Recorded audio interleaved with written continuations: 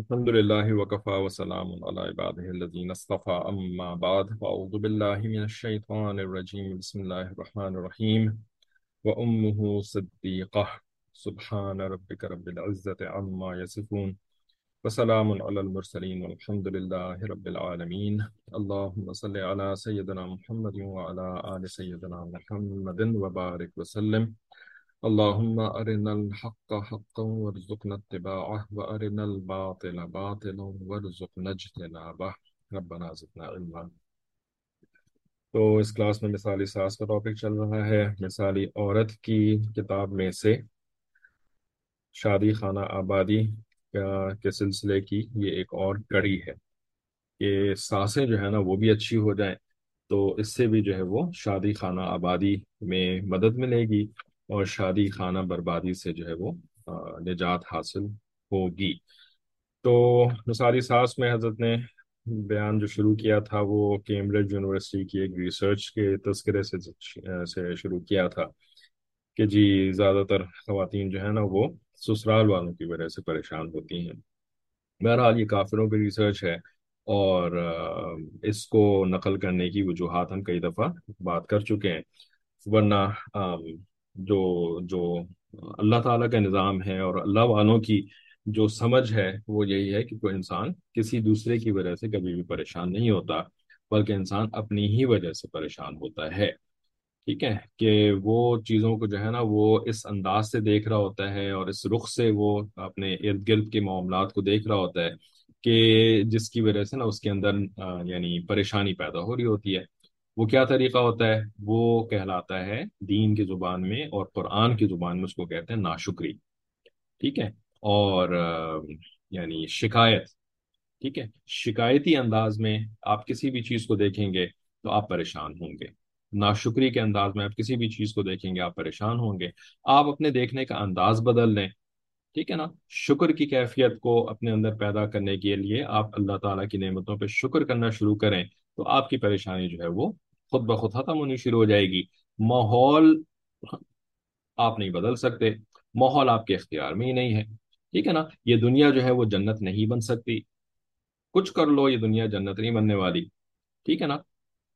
تو اس دنیا نے زیادہ سے زیادہ بننا کیا ہے؟ حشر کا میدان بننا ہے، اس نے جنت نہیں بننا۔ ایسا نہیں ہوگا کہ اس دنیا کو اٹھا کر کے اللہ تعالیٰ جنت میں داخل کر دیں، یعنی بننا ہی نہیں ہے اس نے۔ وہ تو ایک ریاض الجنہ ہے خالی مدینہ منورہ کے اندر، رائٹ؟ اس ٹکڑے کو اٹھا کر کے اللہ تعالیٰ نے جنت میں پہ ڈال دینا ہے، باقی پاکستان انڈیا کو تھوڑی اٹھا کر کے جنت میں ڈالنا ہے اللہ تعالیٰ نے، ٹھیک ہے نا۔ تو دنیا نے جنت نہیں بننا، کبھی بھی نہیں بننا، ٹھیک ہے نا۔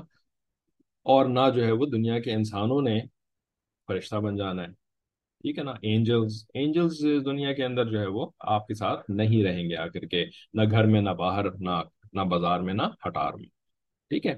تو لوگوں نے بھی تبدیل نہیں ہونا، دنیا نے بھی تبدیل نہیں ہونا، اور نہ آپ کر سکتے ہیں کسی کو تبدیل، تو بھائی پھر کیا رہ جاتا ہے آخر میں؟ صرف یہی رہ جاتا ہے کہ اپنے آپ کو تبدیل کر لو، ٹھیک ہے نا۔ اور اپنے آپ کو بھی جو ہے نا وہ بھی کوئی بہت زیادہ تبدیل کرنے کی ضرورت نہیں ہے کہ بھئی اپنے شکل کو تبدیل کر لو، اپنے جو ہے وہ بالوں کو تبدیل کر لو، یا اپنے جو ہے وہ آنکھوں کے شیپ کو تبدیل کر لو، یا اپنے ٹانگوں کی جو ہے نا وہ اس کو لمبا کر لو یا چھوٹا کر لو۔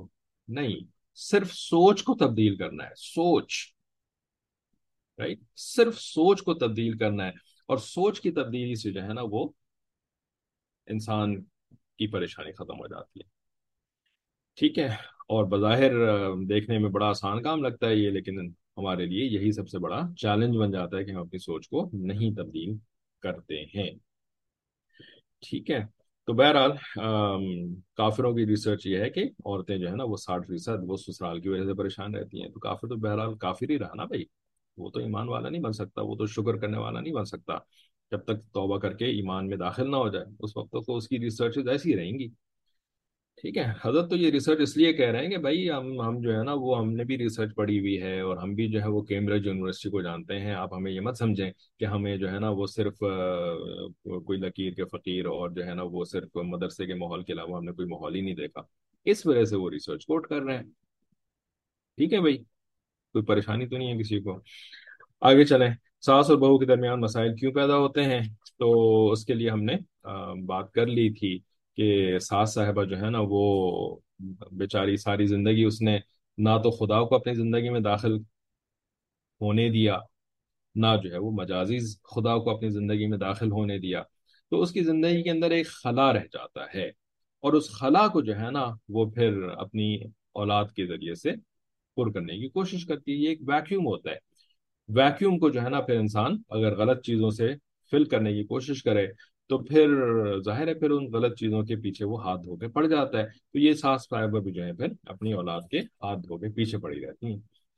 ٹھیک ہے، تو بھائی اس کا حل بھی یہی ہے کہ آپ اس ویکیوم کو اچھی چیزوں سے بھریں، اور سب سے اچھی کیا ہے؟ آپ کا خدا، اللہ رب العزت، ٹھیک ہے نا؟ تو اللہ کے ذکر سے، اللہ کے احساس سے، اللہ تعالیٰ کے تصور سے اپنی زندگی کو بھریں۔ اور پھر اللہ تعالیٰ نے حکم دیا ہے کہ جی شوہر کو، ہے نا، نبی علیہ الصلوۃ والسلام کے واسطے سے اللہ تعالیٰ نے فرمایا نا کہ شوہر کی اطاعت کرو، شوہر کو جو ہے وہ اس کی خدمت کرو، شوہر کے ساتھ جو ہے محبت کے ساتھ رہو، اور یہ کرو وہ کرو، ٹھیک ہے نا؟ تو اللہ تعالیٰ نے یہ بھی نہیں خالی کہ بھئی خالی خدا سے اپنے آپ کو بھر لو، بلکہ اللہ تعالیٰ نے مخلوق میں سے بھی ایک عطا فرما دی ہے، ٹھیک ہے نا، جو کہ ہمارے ساتھ ہی گھر کے اندر رہتے ہیں، تو ان کے ذریعے سے اس خلا کو پر کر لیں۔ تو جو یہ کر لیتی ہے پھر اس کو ضرورت نہیں پڑتی کہ وہ ہاتھ دھو کے کسی دوسرے کے پیچھے پڑے، اور جو یہ نہیں کرتی تو بس وہ یہی کرتی ہے اس کے بعد۔ اچھا، پھر اس کے بعد جھگڑے کی بنیاد، بات کس کی مانی جائے، یہ اگلا ٹاپک ہے اس کے اندر 151 پیج کے اوپر۔ تو فرماتے ہیں کہ شادی کے بعد یہ ٹگ آف وار، رسا کشی ہوتا ہے کہ جس میں دو عورتیں کھینچا تانی میں لگی ہوتی ہیں، ایک عورت بہو اور دوسری عورت اس کی ساس۔ ان کا مقصد یہ ہوتا ہے کہ who is going to be the primary woman of the family، ٹھیک ہے، یعنی گھر کے اندر بات کس کی چلے گی، سب سے اہم عورت جو ہے نا وہ اس گھر کے اندر کون ہے، میں ہوں یا میری بہو؟ تو وہ ساس چاہتی ہے کہ فائنل ڈیسیشن، حتمی فیصلہ میرا ہو، جو میں کہہ دوں اسی کو مانا جائے، اور بہو کہتی ہے کہ میرا خاوند ہے لہذا حکومت میری ہونی چاہیے۔ تو یہ چیز آپس میں ایک دوسرے کے ساتھ ناراض ہونے کا سبب بنتی ہے۔ ٹھیک ہے، چنانچہ اٹلی کے ایک انسٹیٹیوٹ 20 سال اس عنوان پر ریسرچ کی۔ آپ اندازہ لگائیے کہ کتنی محنت کی ہوگی، کتنا پیسہ لگایا ہوگا، کتنے لوگوں کا وقت اس کے اوپر لگا ہوگا۔ اس ریسرچ میں انہوں نے کہا کہ اس ریلیشن شپ تعلق کو بہتر بنانے کے لیے دونوں کو محنت کرنی پڑتی ہے۔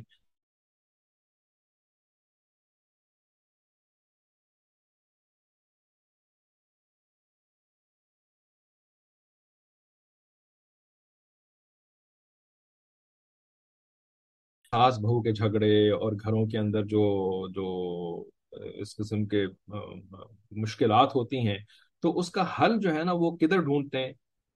اس کا حل کہاں ڈھونڈتے ہیں؟ ویسٹرن وے آف لیونگ کے اندر، ہے نا، ویسٹرن کنٹریز میں اور ویسٹرن ماحول کے اندر کہتے ہیں کہ جی وہ ان کا ماحول بڑا اچھا ہے۔ پاکستانی ماحول میں تو بس لڑائی جھگڑے ہوتے رہتے ہیں، اور جو ہے نا وہ ایک دوسرے سے ہر وقت نفرتیں ہی رہتی ہیں۔ دیکھو گوروں کو تو تھوڑی ہوتی ہیں آپس میں نفرتیں، گوروں کے گھروں میں کوئی تھوڑی اس قسم کے جھگڑے ہوتے ہیں۔ تو حضرت نے اٹلی کی ریسرچ اور کیمبرج یونیورسٹی کی ریسرچ یہاں پہ ذکر کر کے ایک اور بھی پیغام ہمیں دے دیا کہ بھئی یہاں سے بھاگ کر کے وہاں جاؤ گے نا، یا وہاں کا ماحول جو ہے تم پاکستان میں امپورٹ کرنے کی کوشش کرو گے نا، تو یہ مت سمجھنا کہ تمہارے مسئلے ختم ہو جائیں گے۔ مسئلے وہاں پر بھی ہیں، مسئلے اس معاشرے کے اندر بھی ہیں، ٹھیک ہے؟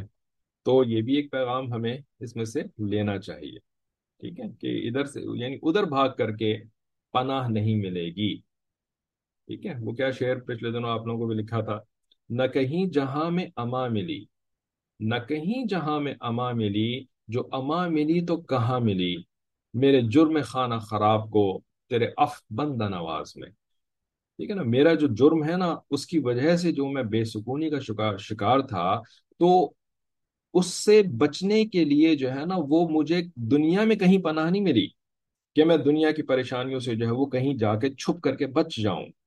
مجھے اگر پناہ ملے گی اس پریشانی کی زندگی سے، تو وہ اسی وقت ملے گی کہ جب میں اپنے گناہوں کو ایکنالج کروں گا، ندامت مجھے ہوگی اپنے گناہوں کے اوپر، اور ندامت کے ساتھ اے اللہ آپ کا، آپ کی جو معافی ہے وہ ندامت کے ساتھ جڑی ہوئی ہے۔ تو آپ تو ضرور ضرور مجھے معاف کر دیں گے، لیکن مسئلہ یہ ہے کہ میں نادم ہی نہیں ہوتا، مجھے ندامت ہی نہیں ہوتی اپنے گناہوں کے اوپر، ٹھیک ہے نا؟ تو نہ پناہ ملی، نہ نہ امام کیا کیا تھا، نہیں نہ کہیں جہاں میں اما ملی، جو اما ملی وہ کہاں ملی، میرے جرم خانہ خراب کو تیرے اف بندہ نواز میں، ٹھیک ہے؟ اف کہتے ہیں معافی کو، اور بندہ نواز یعنی تو بندے کی فکر کی کرتا ہے نا، بندہ نواز ہے یعنی بندے کی جو ہے وہ کیا کہیں گے، نوازش تو نہیں کہنا چاہیے اللہ کے لیے، ٹھیک ہے؟ حضرت اگر کسی ساس کا ہسبینڈ نہ ہو تو، ٹھیک ہے، اگر کسی ساس کا ہسبینڈ نہ ہو تو اس کے اوپر یہ دیکھنا چاہیے کہ کیا اس کا خدا بھی نہیں ہے؟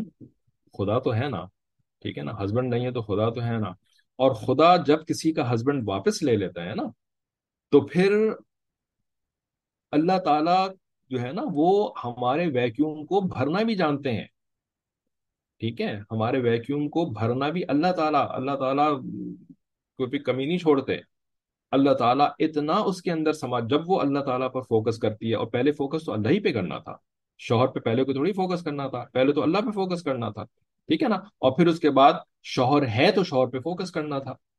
اب چلیں آپ کے سوال کے اوپر مزید الفاظ بھی ایڈ کر دیں کہ شوہر ہے تو شوہر پہ فوکس کرنا تھا، اگر شوہر نہیں ہے تو اللہ پہ جو فوکس کرتا ہے نا، پھر اللہ اس کے لیے کافی ہو جاتا ہے، اللہ اس کے لیے شافی ہو جاتا ہے، وہ پھر اس شوہر کی کمی کو اس کے اندر رہنے نہیں دیتا، ٹھیک ہے؟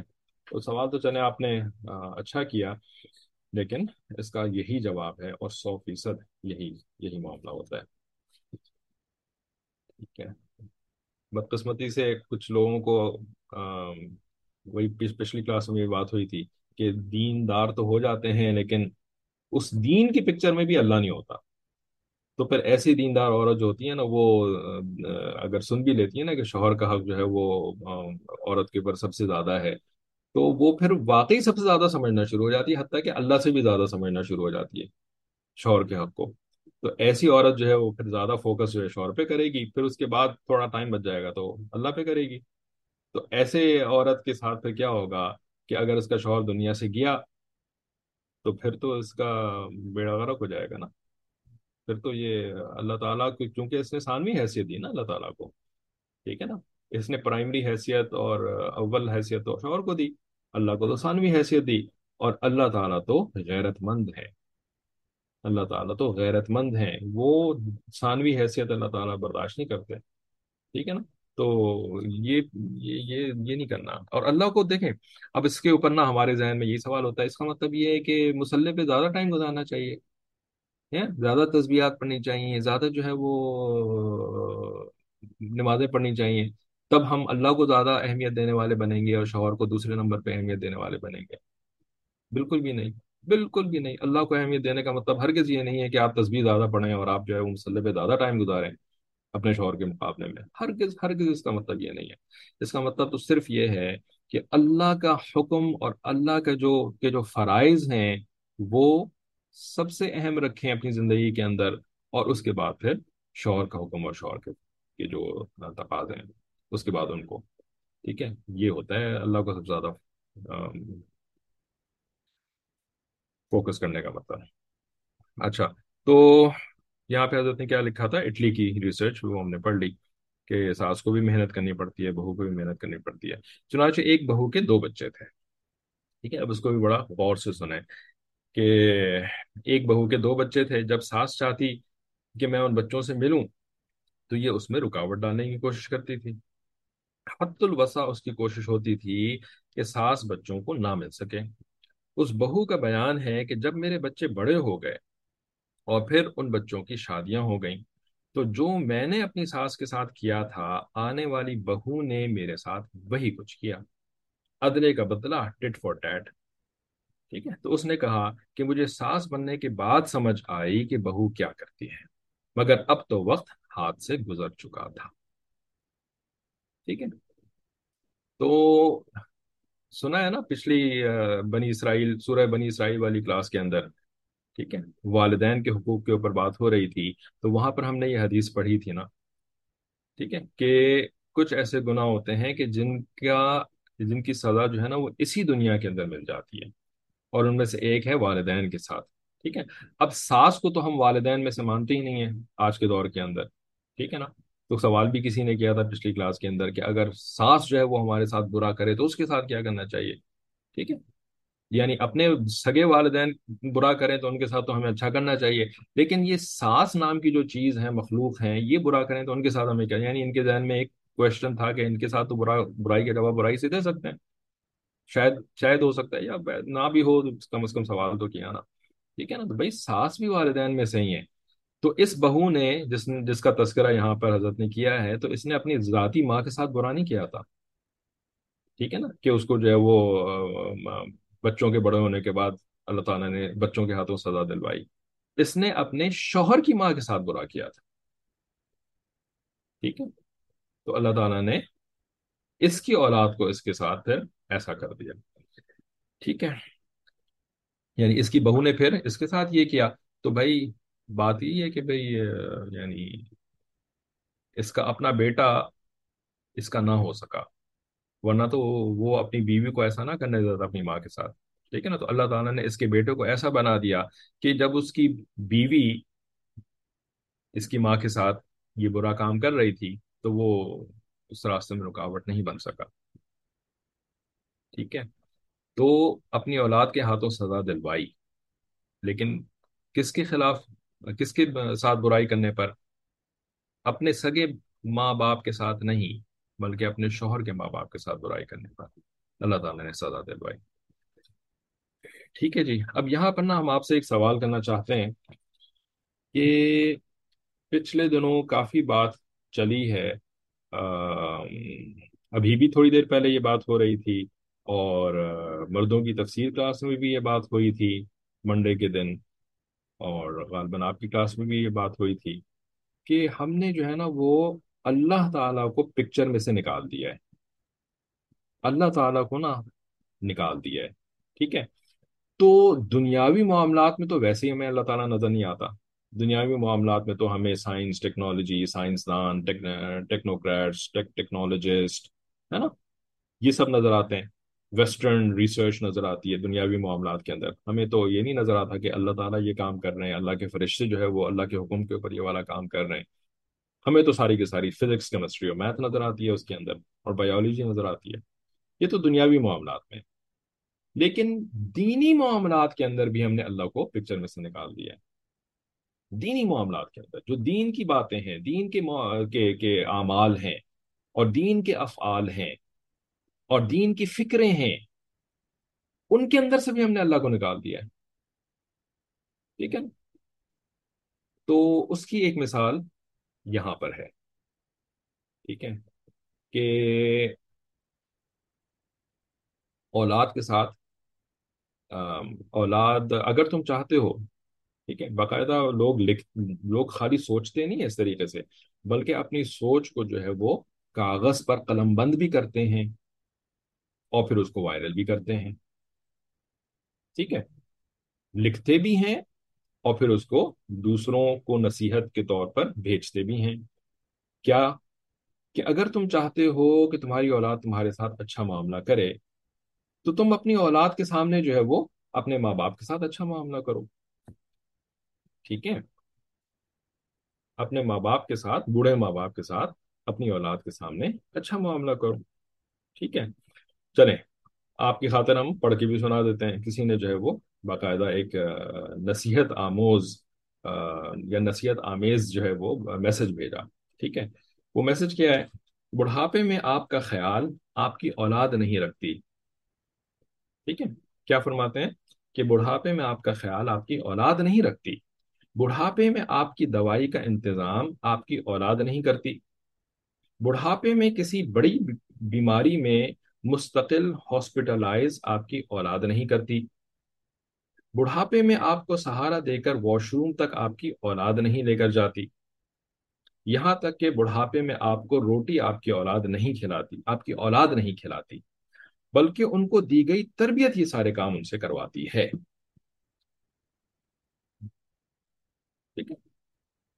आप फॉलो कर रही हैं या जिसके आप पढ़ रहे हैं?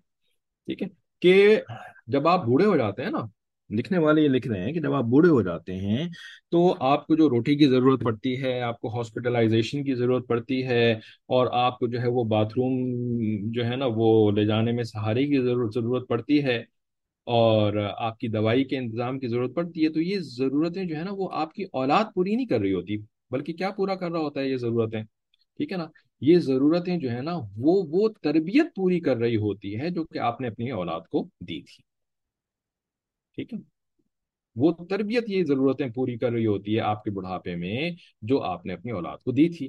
ठीक है, तो फरमाते हैं कि आपके बच्चों की दादी नानी जिंदा हैं, दादा नाना जिंदा हैं, तो जो गुंजाइश हो उस हिसाब से अपने बच्चों को मार्केट भेजें, उनसे बुजुर्गों के लिए खाने पीने की चीज मंगवाएं, दवाई मंगवाएं, उन्हें बुजुर्गों की खिदमत में अटैच करें।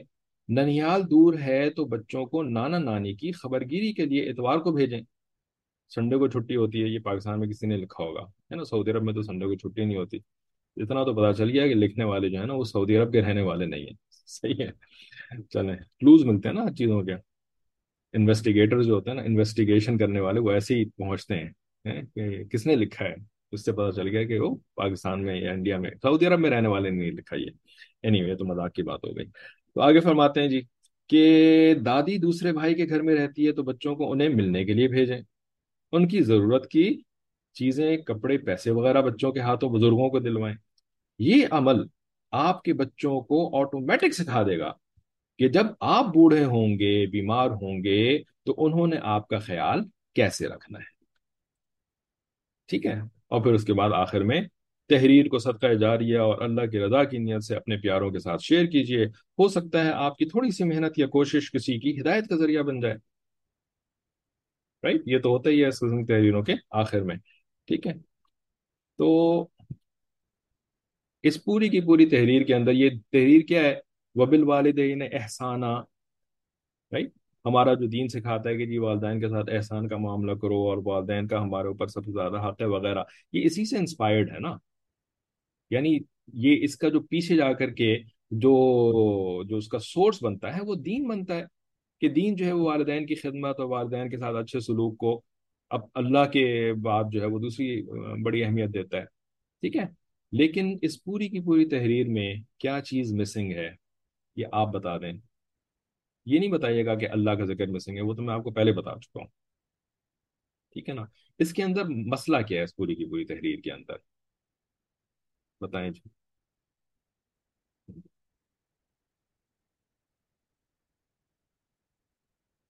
अल्लाह का नाम तो ये आजिज खुद आपको बता चुका है, लेकिन तफसीली तौर पे थोड़ा सा बताएं कि क्या होना चाहिए था इसके अंदर।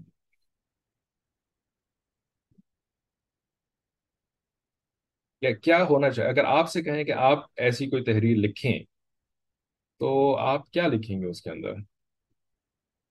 कैसे वर्ड करेंगी अपनी नसीहत को?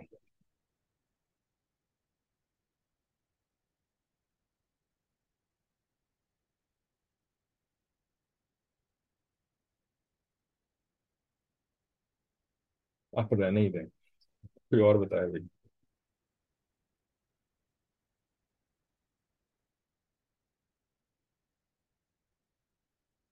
अच्छा, जो आप पढ़ रहे हैं वो ग्रुप पे शेयर कर दें, आप फिर से पढ़ेंगी फिर जवाब देंगी, बाद में तो शेयर कर ही देंगे, अभी तो जो आपने सुना है उसी के ऊपर जवाब दें।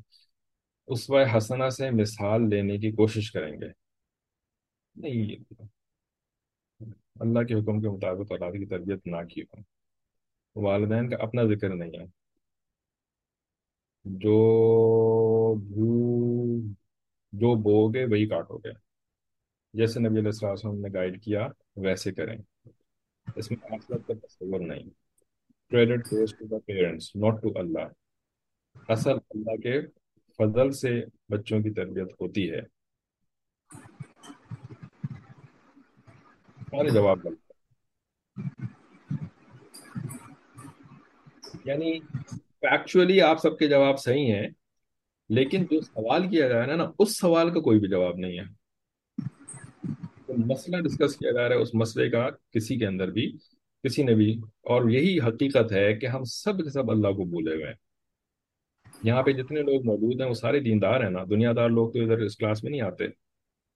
تو یہ دینداروں کا حال ہے کہ ہم اللہ کو بھولے ہوئے ہیں، ہم اپنے نیکیوں کے اندر بھی اللہ کا تصور نہیں ہوتا. ٹھیک ہے. اس میں اللہ کے ساتھ میاں کا حق بھی ہے. اگر اولاد کا حق سے اللہ سے تعلق ہوگا تو وہ والدین سے حسن سلوک کریں گے. بھائی یہ یعنی آپ اولاد کی تربیت جو ہے وہ اس لیے کر رہے ہیں کہ وہ آپ کو دیکھ کر کے جو ہے نا، وہ آپ کو جیسا کرتا ہے وہ دیکھیں گے ویسا آپ کے ساتھ کریں گے. واٹ ایف آپ کی اولاد جو ہے وہ مر گئی؟ واٹ ایف آپ کی اولاد جو ہے وہ دوسرے ملک چلی گئی؟ ٹھیک ہے نا، شادی کر کے لڑکی جو ہے وہ کسی دوسرے ملک چلی گئی، لڑکا جو ہے وہ جاب کے اوپر کسی دوسرے ملک چلا گیا، اب وہ کیسے آپ کے ساتھ اچھا کرے گا؟ ٹھیک ہے. اسباب پر بھروسہ نہیں کرنا، اللہ پر نظر رکھنی ہے، اللہ کی رضا کے لیے. حکم سے انسپائرڈ ہیں، حکم دینے والے سے نہیں. حکم سے انسپائرڈ ہیں، حکم دینے والے سے نہیں.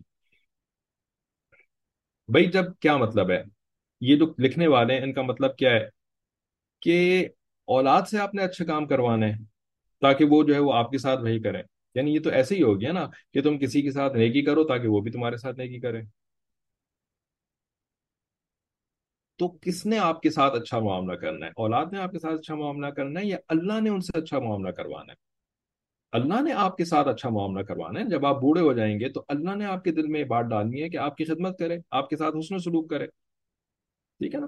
لیکن آپ کا تو بھروسہ جو ہے وہ اپنی تربیت کے اوپر ہے کہ میں اگر اچھی تربیت کروں گی، ان کو سکھاؤں گی کہ جی بڑھاپے میں کیسے خیال رکھنا ہے، تب جو ہے وہ میرا اچھا خیال رکھیں گے. تو فوکس کس کے اوپر ہوا؟ توجہ کس کے اوپر گئی؟ توجہ اپنے عمل کے اوپر گئی، اپنی تربیت کے اوپر گئی توجہ. اللہ پر تو توجہ نہیں گئی نا، کہ اللہ نے جو ہے وہ مجھے جزا عطا فرمانی ہے. دنیا میں اولاد کے واسطے سے مجھے جزا عطا فرمائیں گے، اور آخرت میں جو ہے وہ جنت کی نعمتوں کے واسطے سے مجھے جزا عطا فرمائیں گے. اللہ پر تو توجہ نہیں گئی. یہ سارا کا سارا فوکس ہے اپنی ایفرٹ کے اوپر، اپنی تربیت کے اوپر، اپنی تدبیر کے اوپر، اپنی عقل مندی کے اوپر. اس کو کہتے ہیں اللہ کو پکچر سے باہر نکال دینا. بات بھی دین کی کر رہے ہیں لیکن اللہ کو غائب کر کے، اللہ کو غائب کر کے بات کر رہے ہیں. یہ ایک اتنا سنگین، بلکہ یہ سب سے بڑا مسئلہ ہے ہمارا اس وقت. ہم سب دیندار بن گئے ہیں لیکن یہ ہمارا دین جو ہے نا، یہ کلچرل دین ہے، کلچرل دین. بس جیسے لوگوں کو کرتے ہوئے دیکھ لیا ویسے خود بھی کرنا شروع کر دیا ہے نا. کل کو ہمارے پاس جو ہے نا وہ ڈانس کرنے والے زیادہ لوگ آ جائیں گے، ہم ڈانس کرنا شروع کر دیں گے ان کے ساتھ. ابھی جو ہے وہ نماز کی شکل میں ڈانس کرنے والے آ گئے ہیں، اس طرح سے کھڑے ہوتے ہیں، اس طرح سے رکوع کرتے ہیں، اس طرح سے سجدہ کرتے ہیں. یہ نماز بھی ہمارا ایک ڈانس ہے نا. نمازی ڈانسر آ کر کے ہمارے پاس جو ہے وہ نماز پڑھنا شروع ہو گئے، ہم نے نماز پڑھنی شروع کر دیا. کس وجہ سے نماز پڑھ رہے ہیں، کس کے لیے نماز پڑھ رہے ہیں، کس نے ہمیں اس کے اوپر اجر دینا ہے، اس کی طرف ہماری توجہ نہیں ہے نا؟ بس ریلے کے ساتھ بہنا، do as the Romans do, when in Rome do as the Romans do. ہے نا، جس ماحول میں ہے اسی رنگ میں ماحول کے اندر گھل مل جائیں گے. ٹھیک ہے نا. تو بھائی اس ماحول میں گھل مل جانے سے نا تھوڑا بہت تو فائدہ ہو جاتا ہے کہ ماحول میں آپ کو ایکسیپٹ کر لیا جاتا ہے. ہو جاتا ہے نا. اس طریقے سے آپ گوروں کے ماحول میں جائیں، آپ گوروں کے جیسے رہنا شروع کر دیں تو آپ کو ایکسیپٹنس مل جائے گی ماحول کے اندر. اسی طریقے سے مولویوں کے ماحول میں جائیں اور مولویوں کی طرح رہنا شروع کر دیں تو آپ کو مولوی بھی ایکسیپٹ کر لیں گے. ٹھیک ہے نا. خربوزوں کو دیکھ کے خربوزہ رنگ پکڑتا ہے. لیکن پچھلی کلاس کے اندر کیا پڑھتے ہیں کہ ان اللہ لا ينظر الى صورکم و الى اجسامکم و الى صورکم ولكن اللہ ينظر الى قلوبکم و الى اعمالکم. ٹھیک ہے نا. تو تمہارے قلب میں تو اللہ ہے ہی نہیں. اللہ کا تو تصور تمہیں نہیں آتا، تمہیں تو اللہ کی یاد ہی نہیں آتی کہ میں اپنی اولاد کی تربیت کروں کہ اللہ کی رضا کی خاطر. اور اللہ نے جو ہے وہ میری اولاد سے میری خدمت کروانی ہے، اللہ نے میری اولاد سے مجھے حسن سلوک اور جزا عطا فرمانی ہے. اولاد نے کوئی تھوڑی کرنا ہے یہ کام کہ میں جیسی ٹریننگ کروں گی ویسی جو ہے وہ مجھے اس کے اوپر اولاد جو ہے وہ ویسا ہی مجھے کمپنسیٹ کرے گا. بیٹا میرے ساتھ ویسا کرے گا جیسے میں نے بیٹے کو سنبھالا. ٹھیک ہے نا. پتہ نہیں کتنا میں سمجھا پایا کتنا نہیں سمجھا پایا، ٹھیک ہے، یہ میرا اپنا قصور ہے اگر بات میں ابھی بھی نہیں سمجھا پایا، ٹھیک ہے۔ چلیں آپ لوگوں کے کچھ میسیجز پڑھ لیتے ہیں، جس سے بھی شاید کچھ اندازہ ہو جائے کہ بات سمجھ میں آئی کہ نہیں آئی۔ ہم اپنے فیوچر کے لیے سوچ رہے ہیں، آخرت کے اجر کے لیے نہیں سوچ رہے۔ جی، اپنا فیوچر اپنے ہاتھ میں اور آخرت تو اللہ کے ہاتھ میں ہے، تو اس وجہ سے اللہ کا تو ہمیں فکر ہی کوئی نہیں، تو آخرت کی بھی فکر نہیں ہوتی، ٹھیک ہے نا؟ اور اپنے آپ کے اوپر سارا کا سارا فوکس ہے، تو خود ہی جو ہے وہ ہم نے اپنے فیوچر کا کر رہے ہیں۔ جس طرح سے وہ کافر جو ہے نا، وہ وہ کرتے ہیں، ریٹائرمنٹ پلاننگ کرتے ہیں۔ کافر کیا کرتے ہیں؟ Retirement planning. وہ اپنے جو تنخواہ آتی ہے نا، اس تنخواہ میں سے جو ہے وہ کہیں نہ کہیں جو فنڈز کے اندر انویسٹ کرتے رہتے ہیں، جس کے اوپر ان کو سود ملتا رہتا ہے، پروفٹ ملتا رہتا ہے۔ ان کو اس بات کی بڑی فکر ہوتی ہے کہ جب ہم ریٹائر ہو جائیں گے نا، تو ہمارے پاس اتنے پیسے ہونے چاہیے کہ ہم اچھا سا جو ہے نا وہ اپنا بڑھاپا گزار سکیں، ٹھیک ہے، اچھا بڑھاپا ہمارا گزر جائے۔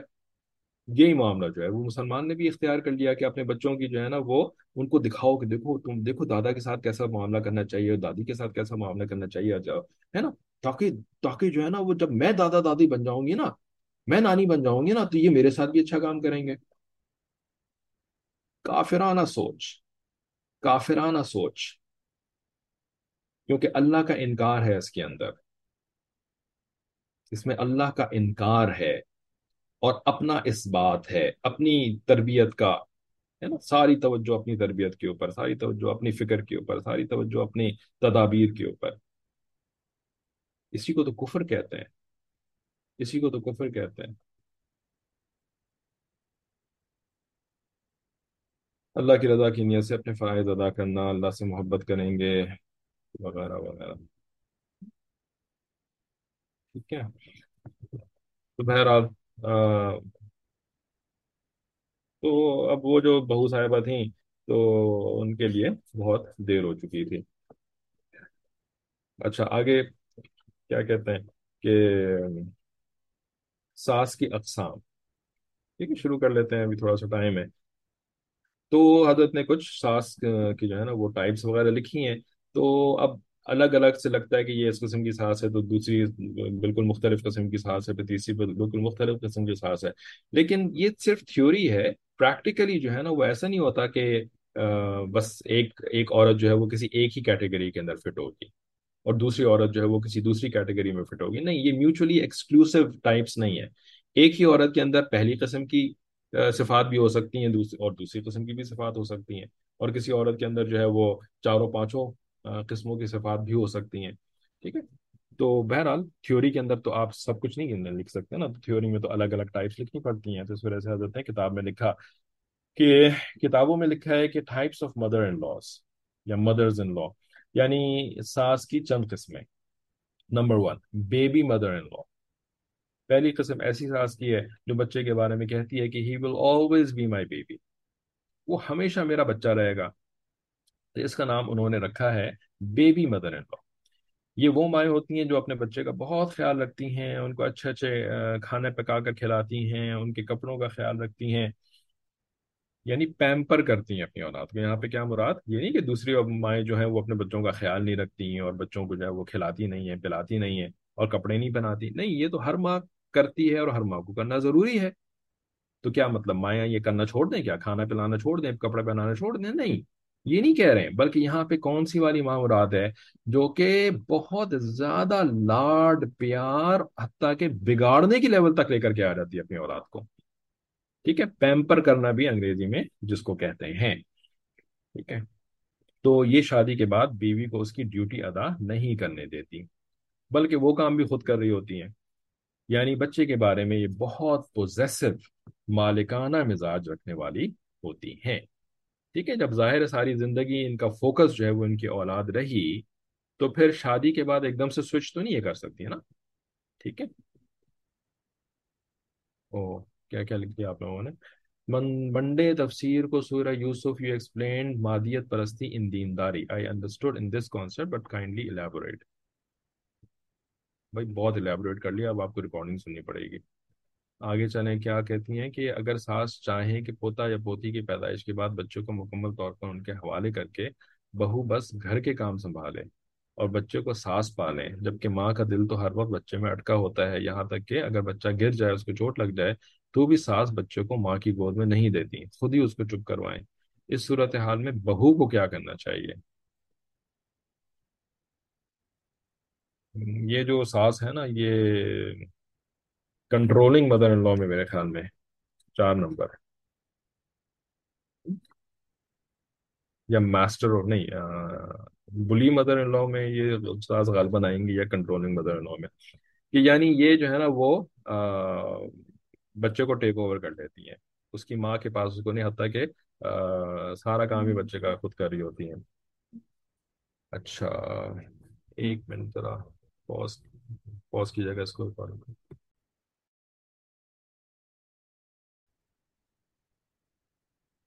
جی تو اگر ایسی ساس ہوں کہ پوتا یا پوتی کی پیدائش کے بعد بچے کو بالکل اپنے پاس لے لیں، اور بہو جو ہے نا اس کو صرف گھر کا کام سنبھالنے کے لیے کہیں، حالانکہ ظاہر ہے اس کی اولاد پیدا ہوئی ہے تو اس کا دل تو اپنی اولاد میں اٹکا رہے گا۔ تو بھائی ایسی سچویشن میں بہو کو کیا کرنا چاہیے؟ لڑائی جھگڑا اور چیخ چلا وغیرہ نہیں کرنا چاہیے آف کورس، ٹھیک ہے، تو اس کو جو ہے نا رب سے رجوع کرنا چاہیے، ٹھیک ہے، کیونکہ یہ جو رب البیت صاحب ہیں نا، یہ اس وقت رب بنی ہوئی ہیں، اور انہوں نے جو ہے نا وہ بیٹے کو لے لیا ہے، بیٹی کو لے لیا ہے، تو اللہ سے خوب دعائیں کریں، اور تحمل کے ساتھ اور ذرا اچھے انداز میں جو ہے نا پھر اپنے شوہر سے بات کرنے کی کوشش کریں، ٹھیک ہے، شاید شوہر کی بات سمجھ میں آ جائے، ٹھیک ہے، اور وہ پھر عقل مندی سے کچھ طور طریقے سے جو ہے نا وہ آہستہ آہستہ اپنی اماں کو جو ہے وہ مائل کر سکے، کہ بھئی اماں، آخر یہ بھی تو ماں ہے نا، جب آپ میری ماں تھیں تو اگر آپ کی جو ساس تھیں وہ جو ہے وہ مجھے لے لیتی ہیں آپ سے، اور مجھے اور آپ کو کہتی ہیں کہ آپ جو ہے وہ گھر کا سارا کام کرتی رہیں، تو پھر آپ کے دل پہ کیا گزرتی ہے نا؟ تو یہ بھی تو آخر کو وہ بچے کی ماں ہے نا، تو صرف گھر کا کام کرنے کی توقع کرنا اس سے، اور بچہ اس کو بالکل حوالے نہ کرنا، تو یہ تو صحیح نہیں ہے نا، ٹھیک ہے، تو پہلے تو اپنے شوہر سے اچھے طریقے سے اور دیکھ کر کے موقع موائل محل کے حساب سے، یوزلی ایسے شوہر جو ہوتے ہیں وہ خود بھی اپنے ماں کے نا پریشر میں بہت زیادہ ہوتے ہیں، ٹھیک ہے، تو اس وجہ سے نا بہت سنبھل کے اور بہت دیکھ داکھ کر کے شوہر سے بات کریں، ٹھیک ہے نا، لیکن اس سے پہلے اللہ تعالیٰ سے بات کر لیں، اور اگر درمیان میں شیخ صاحب بھی موجود ہیں، ٹھیک ہے، یعنی تو شوہر ہیں، شوہر کے اوپر شیخ صاحب ہوتے ہیں، اور شیخ صاحب کے اوپر جو ہے نا وہ اللہ تعالیٰ ہوتے ہیں، یہ وہ لوگ ہوتے ہیں کہ جن سے آپ براہ راست بات کر سکتے ہیں، نبی علیہ الصلوۃ والسلام سے آپ براہ راست بات نہیں کر سکتے، نبی علیہ الصلوۃ والسلام اپنی قبر مبارک کے اندر ہیں، ان کی تعلیمات کتابوں کے اندر جو موجود ہیں، تو ان تعلیمات سے تو آپ فائدہ حاصل کر سکتے ہیں، لیکن نبی علیہ الصلوۃ والسلام سے آپ ڈائریکٹلی انٹریکٹ نہیں کر سکتے، آپ اللہ تعالیٰ سے بذریعہ دعا انٹریکٹ کر سکتے ہیں، اور شیخ صاحب سے جو ہے وہ بذریعہ واٹس ایپ کے انٹریکٹ کر سکتے ہیں، اور پھر شوہر صاحب سے جو ہے نا پھر آپ باقاعدہ ملاقات کے ساتھ انٹریکٹ کر سکتے ہیں، ٹھیک ہے، تو شوہر صاحب کے ساتھ ڈیلنگ کیسی ہونی چاہیے، یہ اگر شیخ صاحب کی مدد سے آپ سیکھ سکیں تو بہت ہی اچھی بات ہے، ٹھیک ہے نا، کیونکہ دنیا کا ہر شوہر جو ہوتا ہے نا وہ ایک الگ انسان ہوتا ہے، اور وہ ایک الگ پرسنالٹی ہوتی ہے، اور اس کے الگ حالات ہوتے ہیں، تو جس نے نہیں سیکھا ہوتا، پہلے اپنے شوہر کی مزاج کو نہیں سمجھا ہوتا، اور شوہر کے حالات کو نہیں سمجھا ہوتا، شوہر کی پرسنالٹی کو نہیں سمجھا ہوتا، اور وہ پھر سمجھے بغیر اپنے شوہر کے ساتھ جو ہے نا وہ اس قسم کے جو کرٹیکل معاملات ہوتے ہیں ماں سے ریلیٹڈ خاص طور پر، ٹھیک ہے نا، وہ ایسے ہی جو ہے وہ اپنے شوہر سے شروع ہو جاتی ہے نا، تو پھر لازماً لڑائی ہوتی ہے آگے، شوہر صاحب جو ہے ڈیفینسو ہو جاتے ہیں، اپنی ماں کو ڈیفینڈ کرنا شروع کر دیتے ہیں، یا اس کے خلاف جو ہے وہ ہو جاتے ہیں، اپنی بیوی کے خلاف ہو جاتے ہیں، اور پھر ایک جو ہے نا وہ ہنگامہ شروع ہو جاتا ہے اس خاندان کے اندر، ٹھیک ہے، اسی وجہ سے عقل مند بیوی وہ ہوتی ہے جو کہ یا تو خود اتنی عقل مند ہو کہ شوہر کو اچھی طرح سے اسٹڈی کر کے پھر اس کے حساب سے جو ہے نا وہ اس سے بات کرے، یا اس کو سیکھنا چاہیے کہ بھئی شوہر کو کیسے ہینڈل کرنا چاہیے مجھے، ٹھیک ہے، تو آپ کے سوال کا تو یہی جواب اس فقیر بے تدبیر کے ذہن میں آ رہا ہے، ٹھیک ہے، باقی یہ کہ جو بیبی مدر ان لا تھی تو یہ پوزیسو ہیں، تو یہ اپنے بیٹے کے بارے میں پوزیسو ہیں، کل کو بیٹے کا بیٹا ہو جائے گا تو وہ اس کے بارے میں بھی پوزیسو ہوں گی، تو یہی کرنا چاہیے پھر ایسے، یہ مثالی ساس کی کلاس ہے، مثالی بہو والی کلاس تو نہیں ہے، ٹھیک ہے، تو مثالی ساس بننے کے لیے جو ساس صاحبات سن رہی ہیں اس والی کلاس کو، تو ان کو سمجھنا چاہیے کہ بھئی یہ پوزیسو ہونا، یہ مالکانہ مزاج رکھنے والی جو جو ایک طریقہ ہوتا ہے نا، یہ بالکل بھی صحیح نہیں ہے۔ آپ بے شک ماں ہیں، آپ کے پیر تلے جنت ہے، سب کچھ ہے، لیکن اللہ تعالیٰ کا جو بنایا ہوا اصول ہے، اللہ تعالیٰ کا جو بنایا ہوا طریقہ ہے نا، وہ اس کے اوپر غالب ہے۔ ٹھیک ہے، تو اللہ تعالیٰ نے میاں بیوی بچوں والا ایک طریقہ بنایا ہے۔ ٹھیک ہے، اور ماں کو جو ہے نا پھر کرنا یہ چاہیے کہ ماں اپنے زندگی کو اللہ تعالیٰ کے ساتھ جوڑے، اپنے شوہر کے ساتھ جوڑے۔ ٹھیک ہے، اور بچوں کو جو ہے نا وہ اس کے اندر آزادی دے، اس معاملات کے اندر۔ ٹھیک ہے، پوزیسو ہونے سے کوئی فائدہ نہیں ہوگا، اس سے صرف نقصان ہوگا۔ دنیا بھی برباد ہوگی، آپ کی بھی برباد ہوگی، آپ کے اولاد کی بھی برباد ہوگی، اور پھر اس کا نتیجہ جو ہے وہ پھر آخرت کے اندر بھی بھگتنا پڑے گا۔ ٹھیک ہے، تو مثالی ساس میں تو پھر ساسوں کو ہی پھر یعنی نصیحت کی جا سکتی ہے نا۔ ٹھیک ہے، کوئی اور سوال ہو تو پوچھ لیجیے، ورنہ ہم کلاس کو بھی روک دیتے ہیں۔